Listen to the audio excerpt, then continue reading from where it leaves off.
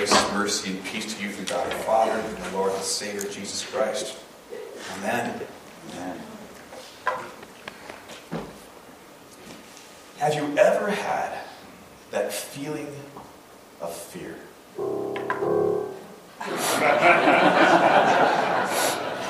It starts slowly at first, and then it begins to grow. It begins right at the pit of your stomach, and then it reaches your spine. It crawls up your spine to the hairs on the back of your neck. And you can either fight or you can run, but you cannot hide. Fear. Man, 2 notes and a villain is born. That's amazing. We're talking about Christmas Carol. We're using the ghost of Christmas past, the ghost of Christmas present, and now the ghost of Christmas future. And in our future, a lot of us think of, well, sometimes fear. Sometimes the future is scary. Sometimes the future is, sometimes, always, the future is uncertain. You never know what's going to happen next. And sometimes it's scary, or at least a little bit anxious. Did you know the Bible says 126 times, do not fear, or don't be afraid? 126 times. Now, I'm no math guy, but 126 times is like a lot. Don't be afraid. It seems that God doesn't want you to have fear in your life. So we're talking about a little bit about that today. A lot of causes of fear. Sometimes it's financial, right? You get laid off from a job, or those bids aren't coming in like they used to. You're in sales, and each day, each month is like, you gotta keep working for that dollar. And you're wondering, am I going to make enough this month? Can I make enough this week? The credit card bill arrives from Christmas, and you're like, wow, we had a nice Christmas. And now I'm feeling Christmas. Sometimes fear is financial. Sometimes it's health. You get a scary diagnosis, or a loved one gets a scary diagnosis, and your world just shifts overnight. It's scary. Sometimes it's with relationships. It's a broken relationship. Or someone moves away, or you have hypothetically speaking, a daughter go off to college and leave the house or something like that. And you're like, oh man, it's just not like it used to be. It's not the same anymore. And sometimes it's just general anxiety. And that's what's growing in our world today, oddly enough, among young people. They're anxious. And they're not quite sure why. They can't put their finger on it. They just know they don't feel right. Fear. We've all experienced it. Some of you are experiencing it right now. If you're not, you'll experience it in January when your credit card bill arrives. So what's God's response to fear? Sometimes God's response to fear is victory. Isn't it great when you pray and you get an answer like the next day? How many of you ever had that before? Sometimes it happens, right? You're like, yeah, that was fantastic. I remember one time, my wife and I was at the seminary, and so I was going to school full time, and I had a job selling souvenirs for the St. Louis Cardinals. Go Cards, all right? And my wife taught preschool for Head Start in the inner city of St. Louis. And so I was working part-time, making more money than she was, teaching preschool for Head Start in the city of St. Louis. And so we, every week was just, what we can do to get by. And we devised 10 different ways to make mac and cheese. Because you can add some ranch to it, a little ranch flavor to it, a little pepperoni to it. Yeah, that's not so bad. Yeah, that was life back then. Living on love, that's it. And then I was 21 years old and doing our taxes. And we had like 12 W-2s from all the part-time jobs we had in 3 different states, Nebraska and California and Missouri. And I got done with my taxes and I'm like, wow, we owe a lot of money, and we don't have money. And then the seminary bill came in. We owed $1,000 in taxes. We owed $1,000 to the seminary. And I'm like, well, we have $1,000, and we're paying one of these bills, but we're not paying both. And I don't know what to do, because I'm 21 years old and I'm stupid. I'm sorry. You're 22, man. 22, you're a genius. Wisdom. So I'm like, Heather, we should pray. I don't know what to do. And so we start praying, and that Sunday, this lady walks up to me at church, and she hands me a check for $500. And she's got tears in her eyes, and she said, God told me to give this to you, and I don't know why. I'm like, seriously? I've never had this happen before. And then that night I called my mom, and I'm talking with my mom. She goes, oh, Jace, your old elementary school, they did like a chapel offering for a month. They decided to give you the money, so you're getting $500. Like, did you tell them to do that, Mom? She goes, no, your old third grade teacher did it for you. Thank you, God. We'll take it. You know, that happens sometimes. But it doesn't usually happen that way. I gotta be honest with you. Most of the time, it doesn't happen that way. Most of the time you pray, and you're looking for an answer, you're looking for that victory, and it doesn't come. And instead, God says to you, you know what? I'm not going to give you the victory. I'm going to give you growth. And you're like, I don't want growth. I want the victory. And God says, no, I love you too much. I remember talking with a friend of mine, and she lived back in Minnesota, and her husband passed away. And she said to the pastor, I wish I could just fast forward through this year. I wish I could skip Thanksgiving and Christmas and our anniversary and birthday. I wish I could just skip it all. I'd just fast forward through it all. And the pastor said, no, you don't wish for that. Don't wish for that. He said, this is going to be the hardest year of your life. And you will grow more this year than you could possibly imagine. And my friend said, he was right. It was the hardest year of my life. And I grew more than I could possibly imagine. And so sometimes God gives the victory, and sometimes God gives growth. But always, He gives His promises. He always gives His promises. So what I'd like you to do is there's Bibles in the chairs in front of you. And if there's not one in front of you, pull one up on your phone. This will be the only time I'm going to say, pull out your phones. Pull out your phones. Get the Bible on your phone. If you don't have a Bible on your phone, how come you don't have a Bible on your phone? Get the Bible on your phone. It's free. Pull that up. Yeah.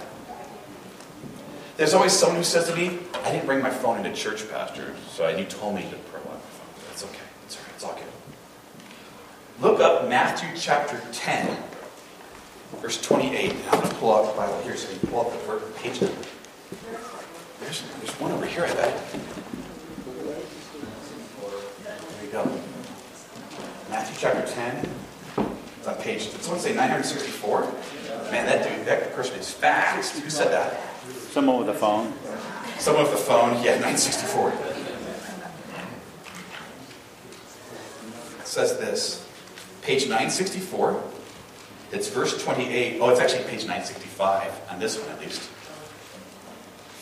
It's verse 28. It's on page 965. So if you're in that first column, it's about a little more than half of the way down. Page 965. It's Matthew chapter 10, verse 28. Jesus says this.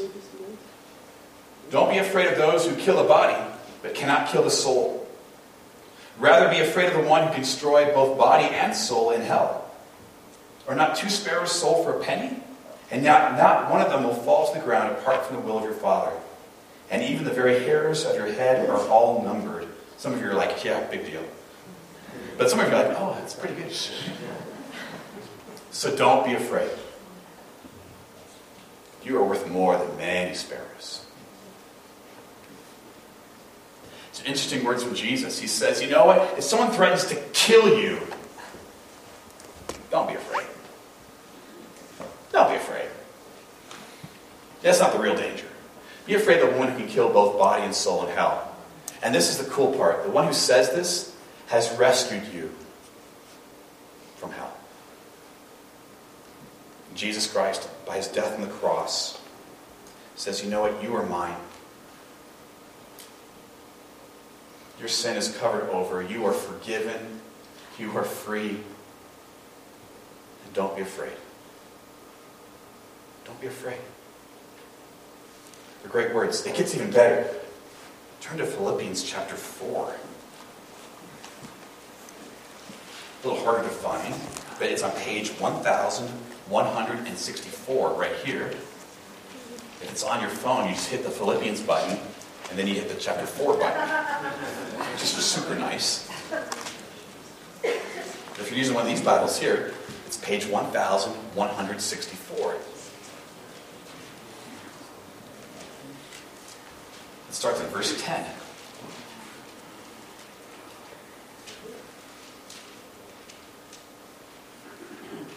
The Apostle Paul writes this. He says, I rejoice greatly in the Lord that at last you have renewed your concern for me.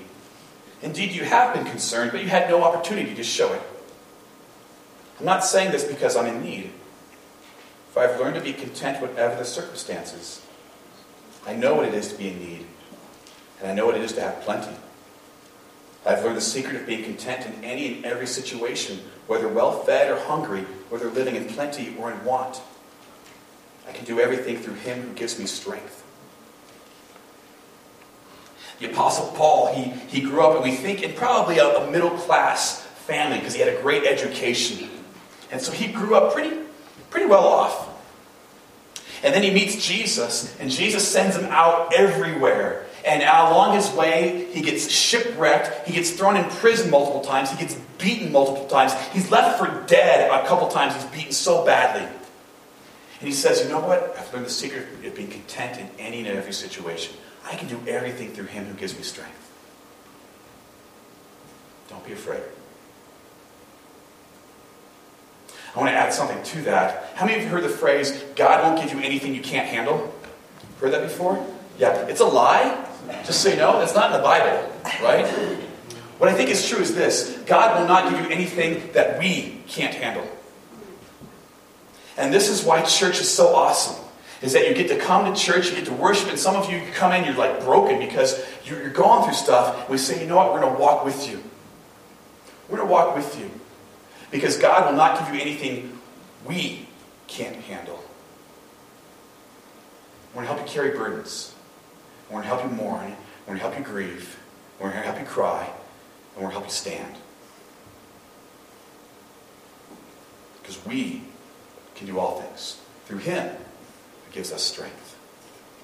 It gets better. Flip back to Romans 8. So we're going back a little bit, but not too much. It's on page...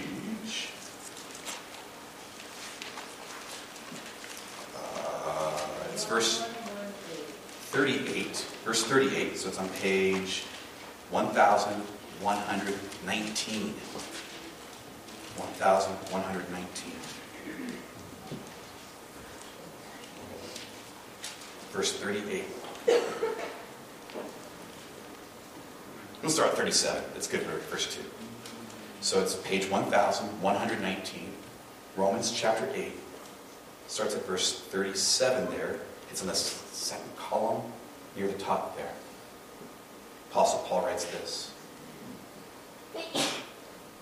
In all these things, we are more than conquerors through him who loved us. For I am convinced that neither death nor life, neither angels nor demons, neither the present nor the future nor any powers, neither height nor depth nor anything else in all creation would be able to separate us from the love of God that is in Christ Jesus our Lord. Not your past, not your sin, not what you've done. It's not what your shame, not what others have done to you. Nothing will be able to separate you from the love of God that's in Christ Jesus your Lord. It's not your present. It's not what you're going through right now, what you're struggling with, what the addictions you have, what those sins you just can't kick, what those relationships that are super struggling, you don't know what to do. That won't separate you from the love of God. It's in Christ Jesus our Lord. And it's not your future either. It's not the fear of what's coming up, the fear of what you can't control, the fear of the uncertain, the fear of the unknown. That won't separate you from the love of God. It's in Christ Jesus our Lord.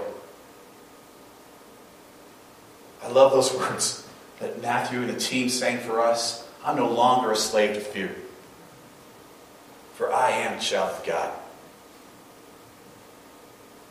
You are a child of God. It's your birthright.